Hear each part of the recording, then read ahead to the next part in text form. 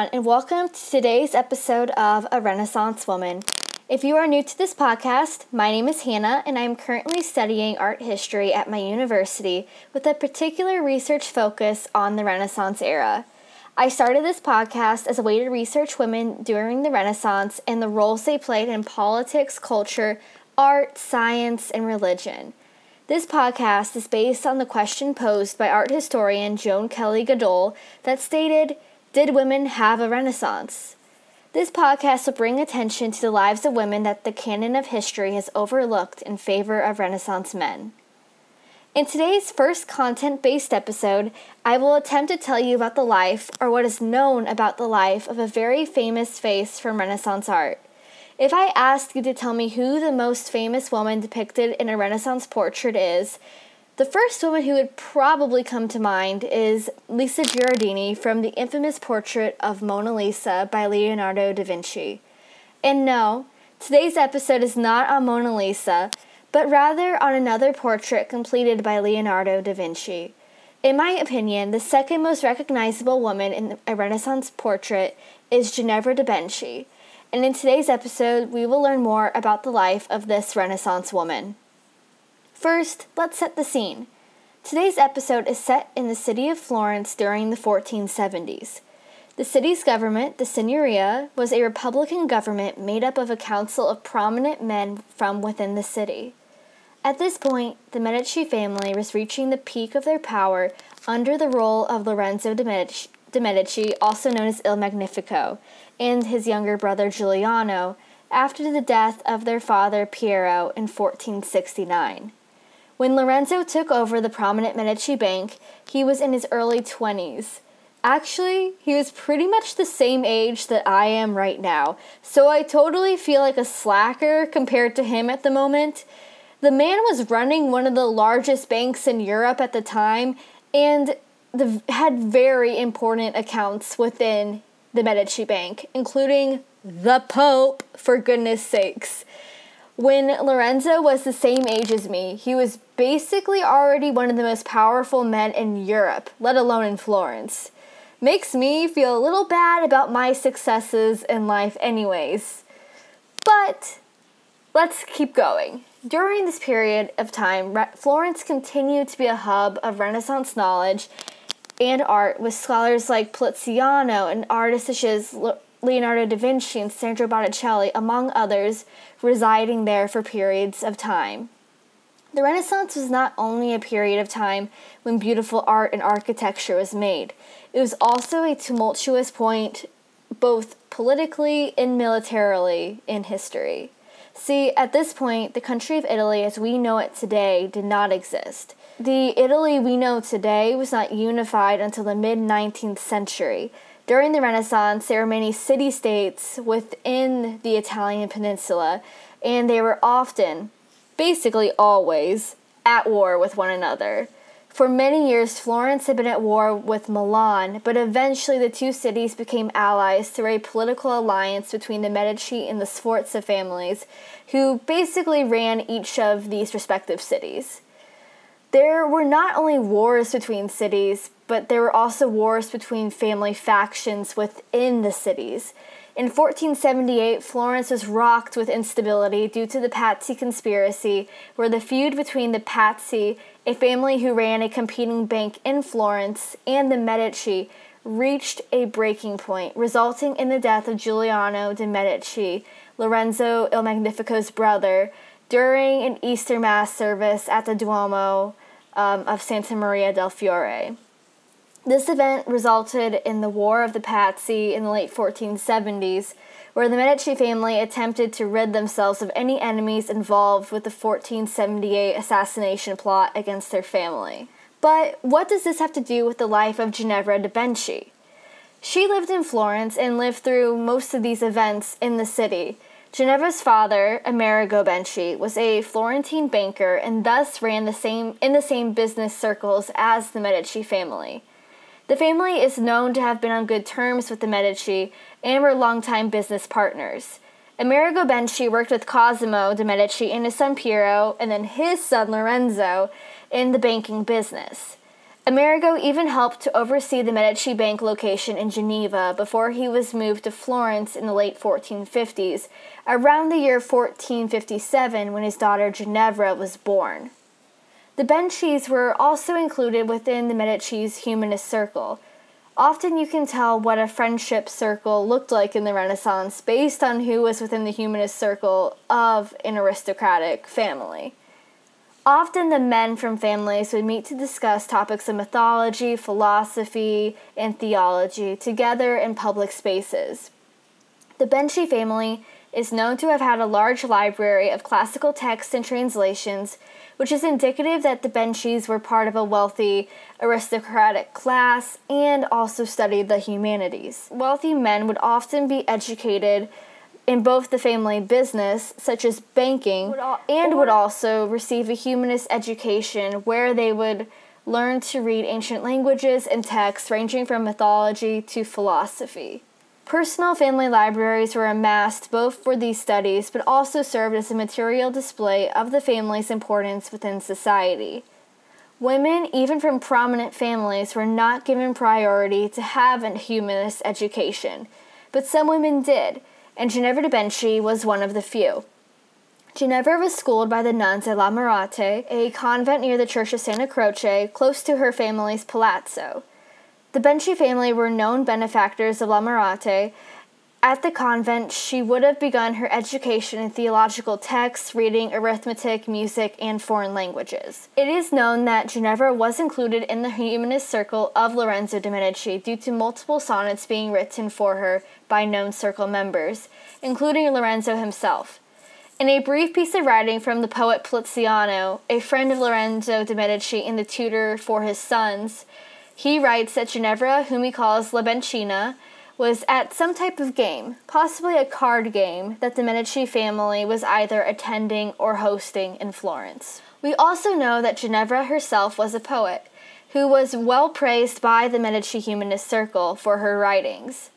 Sadly, most of her writing has not survived the test of time. This is something that just aggravates me to no end because I desperately want to read her writing to learn more about her.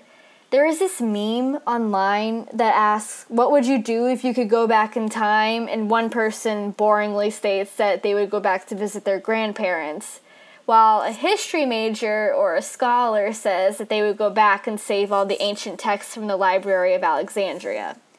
Me, I think I would go back in time and collect all of Ginevra da Vinci's writing so that her memory and importance in history could be better preserved.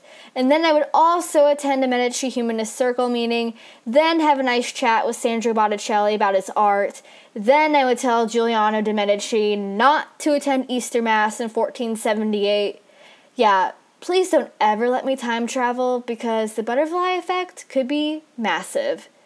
But at least Ginevra's writings would be saved by me, you know? But anyways, we do have one line of Ginevra's poetry. And this line, which I'm about to read to you, feels like such a cliffhanger because what does it mean? The line states, quote, "I ask your forgiveness and I am a mountain tiger," end quote. One more time. "I ask your forgiveness and I am a mountain tiger." What does that mean? Why is she asking forgiveness? From whom is she asking forgiveness? If she's a fierce mountain tiger, then why is she asking for forgiveness? And why is she likened herself to a mountain tiger?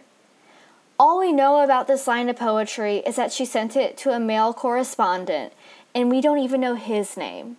So, what do we know about Ginevra so far? We know that she was born into a wealthy banking family who had good ties to the Medici. She was well educated despite being a woman during the Renaissance because of her education at the convent La Marate. She was also within the Medici humanist circle where multiple men wrote sonnets about her. We also know that she was a celebrated poet herself, but sadly none of her writing survives except for one single line. But what is Ginevra most known for? It is now time to discuss her portrait by the infamous Leonardo da Vinci. Leonardo da Vinci is a well-known Renaissance man. He was a trained artist and also had scientific aspirations, which led him to create sketches for many new inventions. As a young man, Leonardo was apprenticed in the workshop of Andrea Verrocchio, a well-known sculptor, painter, and metalsmith in Florence. In Verrocchio's workshop, Leonardo gained popularity in Florence for his painting technique that utilized his signature sfumato effect, where he blended colors in a way that had a soft and hazy quality.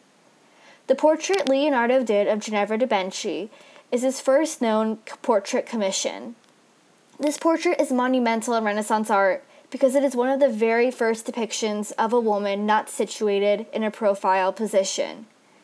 It was often believed that a woman depicted in profile was a symbol of female virtue and honor. It was even sometimes believed that if a woman was depicted facing towards the viewer, that she was a courtesan or a woman of low social rank. The only woman deemed permission to look at the viewer at this time in Renaissance art basically was the Virgin Mary in Madonna and Child depictions. And even then, sometimes she's not facing the viewer. Leonardo, rather than following the trends of his contemporaries and preceding artists, decided to paint Ginevra facing towards the viewer. She does not make eye contact, but rather manages to avoid the gaze of the viewer in a rather aloof manner, in my opinion. She seems to be deep in her own thoughts, pondering something, maybe a new poem, or maybe something she recently studied. I think that Leonardo shying away from the conventional profile view gives Ginevra more life, personality, and integrity. She doesn't just look like another conventional portrait of a woman, but rather a woman with unique thoughts and a complex mind. Leonardo also painted Ginevra outdoors, which was very unconventional in portraits of women at this time. Women were often depicted indoors in either an interior room or situated in front of a window or a balcony. The setting within a portrait is important, and showing a woman inside her home basically tied her image to the domestic space where she had certain expectations to adhere to. Usually these portraits would be hung within the domestic space anyways, and were often commissioned by male relatives to display the beauty of their female family members within their home. Often during the Renaissance, women were rarely allowed out of their homes on their own, and if they did leave, they often had to be escorted by a male member of their family. But Leonardo depicted Ginevra outside, on her own, and I think this is indicative of both possibly Ginevra's independence, but also the independence of her mind. Ginevra was known for her intellect, and I think Leonardo used the outdoor setting to be a microcosm symbolic of her mind. Leonardo also liked to include other witty symbols in his paintings. One example in his portrait of Ginevra is his depiction of a juniper tree behind her. The inclusion of the juniper tree is a play on words of Ginevra's own name, since juniper translated in Italian is Ginepro, which sounds very similar to the name Ginevra.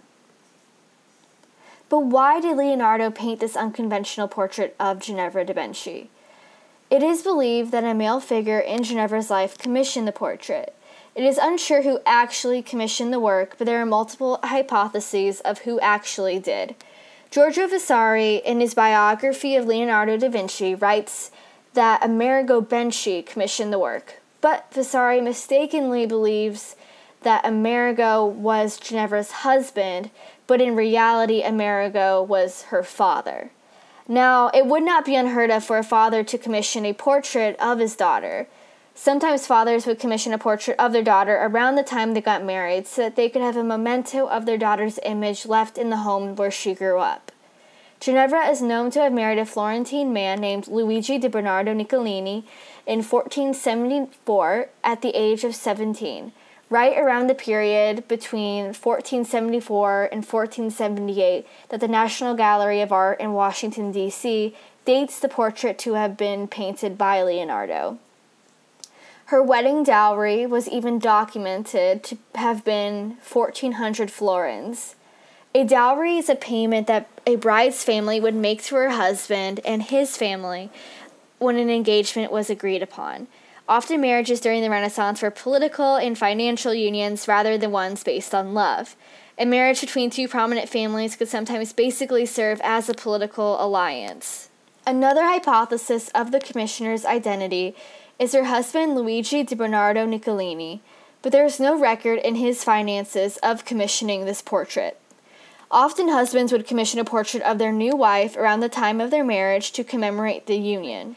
Usually in these pieces, the woman is depicted with symbols of her new husband's family, which would indicate to the viewer to whose family she now belonged. These symbols can often be viewed somewhat as a stamp of ownership. But there is no indication of the Niccolini family heraldry in Leonardo's portrait of Ginevra. Due to the portrait's lack of symbolism connecting it to her husband's family, it is most likely not a wedding portrait. The third hypothesis is that a Venetian ambassador and politician named Bernardo Bembo commissioned the portrait of Ginevra. Bembo met Ginevra in Florence due to their connections to the Medici family.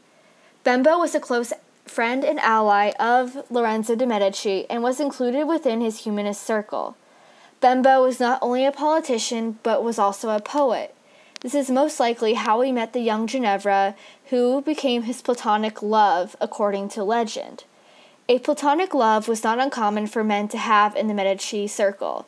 The men usually chose a woman to be their muse and their inspiration for creative works, and they would then dedicate these works to them. Giuliano de' Medici's platonic love was famously the woman Simonetta Vespucci, while his brother Lorenzo's platonic love was Lucrezia Donati. The idea is based off of early Renaissance writers, such as Dante, writing to his platonic love Beatrice in his books, and the same thing for Petrarch and his love Lara. It is also known that Ginevra was Bembo's chosen platonic love because he wrote poems for her that stated as such. Another poet in the Medici humanist circle named Alessandro Bencesi wrote this piece on Ginevra de' Benci and Bernardo Bembo, which states, quote, "May Ginevra shed tears as you go, Bembo. May she desire long delays and beseech the gods above that every difficulty may hinder your journey, and may she wish that the kindly stars, with adverse winds and heavy storms, prevent your departure." This poem indicates that Ginevra did not want Bembo to leave Florence, and that the two were quite close around this period of time in the late 1470s. This is evidence that Bembo commissioned Leonardo to paint Ginevra's portrait for him is that on the obverse, or the back of the painting, is an inscription in Latin which states, "Beauty adorns virtue," and around the words are a laurel, juniper, and palm branch. The inclusion of these particular branches and the setup of the inscription is extremely similar to the Bembo family heraldry, which states in Latin, virtue and honor. Rather than her husband Niccolini's heraldry, we see Bembo's instead on the painting. So those are the three hypotheses of which man commissioned this portrait from Leonardo. Who do I think commissioned the portrait of Ginevra? This may sound strange, but honestly, I don't care. Now, it's not that I don't care about the historical importance of this portrait or this integral missing piece in the painting's provenance. What bothers me is that all people seem to care about when researching this painting is which man in Ginevra's life commissioned the portrait, rather than the actual identity of the woman sitting in the portrait. While reading sources for this podcast episode, I honestly felt like I learned more about the men Ginevra knew than about Ginevra herself. Bernardo Bembo or Luigi de Niccolini are not the ones depicted in this painting, so why do I know a lot more about their lives than about Ginevra's? Bernardo Bembo doesn't even have an official portrait that is known to be of him. Yes, the Renaissance gossip is very interesting to me, but so is the actual life of the woman depicted in one of the most famous portraits in art history. As the art historian Mary Gerard writes in her amazing article, Who Was Ginevra de' Benci, Leonardo's Portrait and its Sitter Recontextualized, she states, "There is very little surviving evidence of Ginevra's identity outside that invented for her by Bembo and his friends," end quote. Which is so true because all that is left of Ginevra in the historical record seems to be this portrait, sonnets written to her by men in the Medici humanist circle, and her one solitary line of surviving poetry. So, do we even have a solid idea of who this woman who described herself as a mountain tiger even was? We assume her importance, beauty, and intellect based on the writing of men she knew. But does that mean we know Ginevra herself? For example, there is no record on what Ginevra thought about being the platonic love of Bernardo Bembo. Did she want to be his chosen love? And did she have the agency to decide whether she did or did not? Did Ginevra even want or consent to be in Leonardo's portrait? Mary Gerard brings up this interesting and somewhat sad perspective. Quote, "Yet at the close of their relationship, if its history here is reconstructed correctly, Bembo took one more step, claiming Ginevra's emblematic persona as the spoils of his conquest. I suggest that Ginevra da Vinci, a member of a leading Florentine family, product of the Renaissance equivalent of a progressive women's college, and a self-proclaimed mountain tiger, would not have submitted this lightly. She might have seen it as the stealing of her very identity, and her sense of personal worth can only have been strengthened by Leonardo's dignifying portrait." End quote. It is hard to truly get a good look at the lives of important women during the Renaissance because the material record from their own hand has often been lost throughout history, and thus means that researchers have to rely on the material that men chose to write on these women, which are often more likely to be preserved in the historic material record. We do know a little about Ginevra's life after Leonardo's portrait was believed to have been painted. Her husband, Luigi Niccolini, rose to hold a prominent position in Florence's government, including being a prior in 1478 and eventually Gonfaloniere in 1480, which was one of the highest positions a man could hold in the Signoria. Apparently, Niccolini did have poor economic standing at some point after holding his government positions.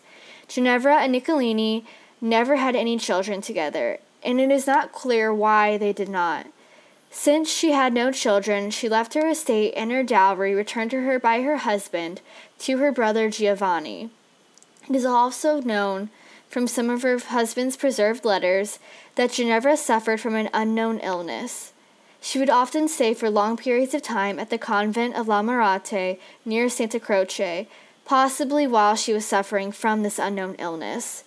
The convent was near her family's palazzo, and the Benchis had been important financial benefactors for the convent for many years.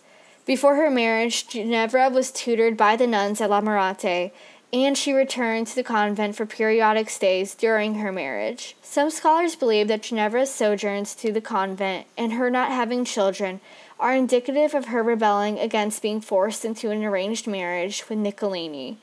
But we cannot assume this to be definitely true. Ginevra died at the convent in 1520 and was buried in the dress of a nun within the convent's walls. Ginevra is remembered in history due to Leonardo's portrait of the young Renaissance woman. But it is important to understand that aspects of Ginevra's life that we do know are not necessarily based on her own writings and biography, but rather on the surviving materials left by men she knew or in brief surviving government records.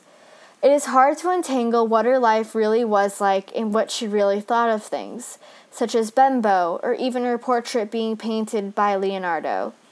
But that does not change the fact that she was an important Renaissance woman who was a skilled poet and a scholar who impressed the humanist community in Florence.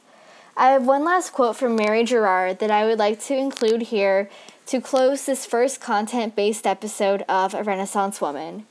Gerard states, "We must remove those blinders to see that the importance of Leonardo da Vinci's portrait of Ginevra da Vinci does not lie in its putative association with Bernardo Bembo. In it, we find the rare convergence of an unusually receptive male artist with a strong female subject.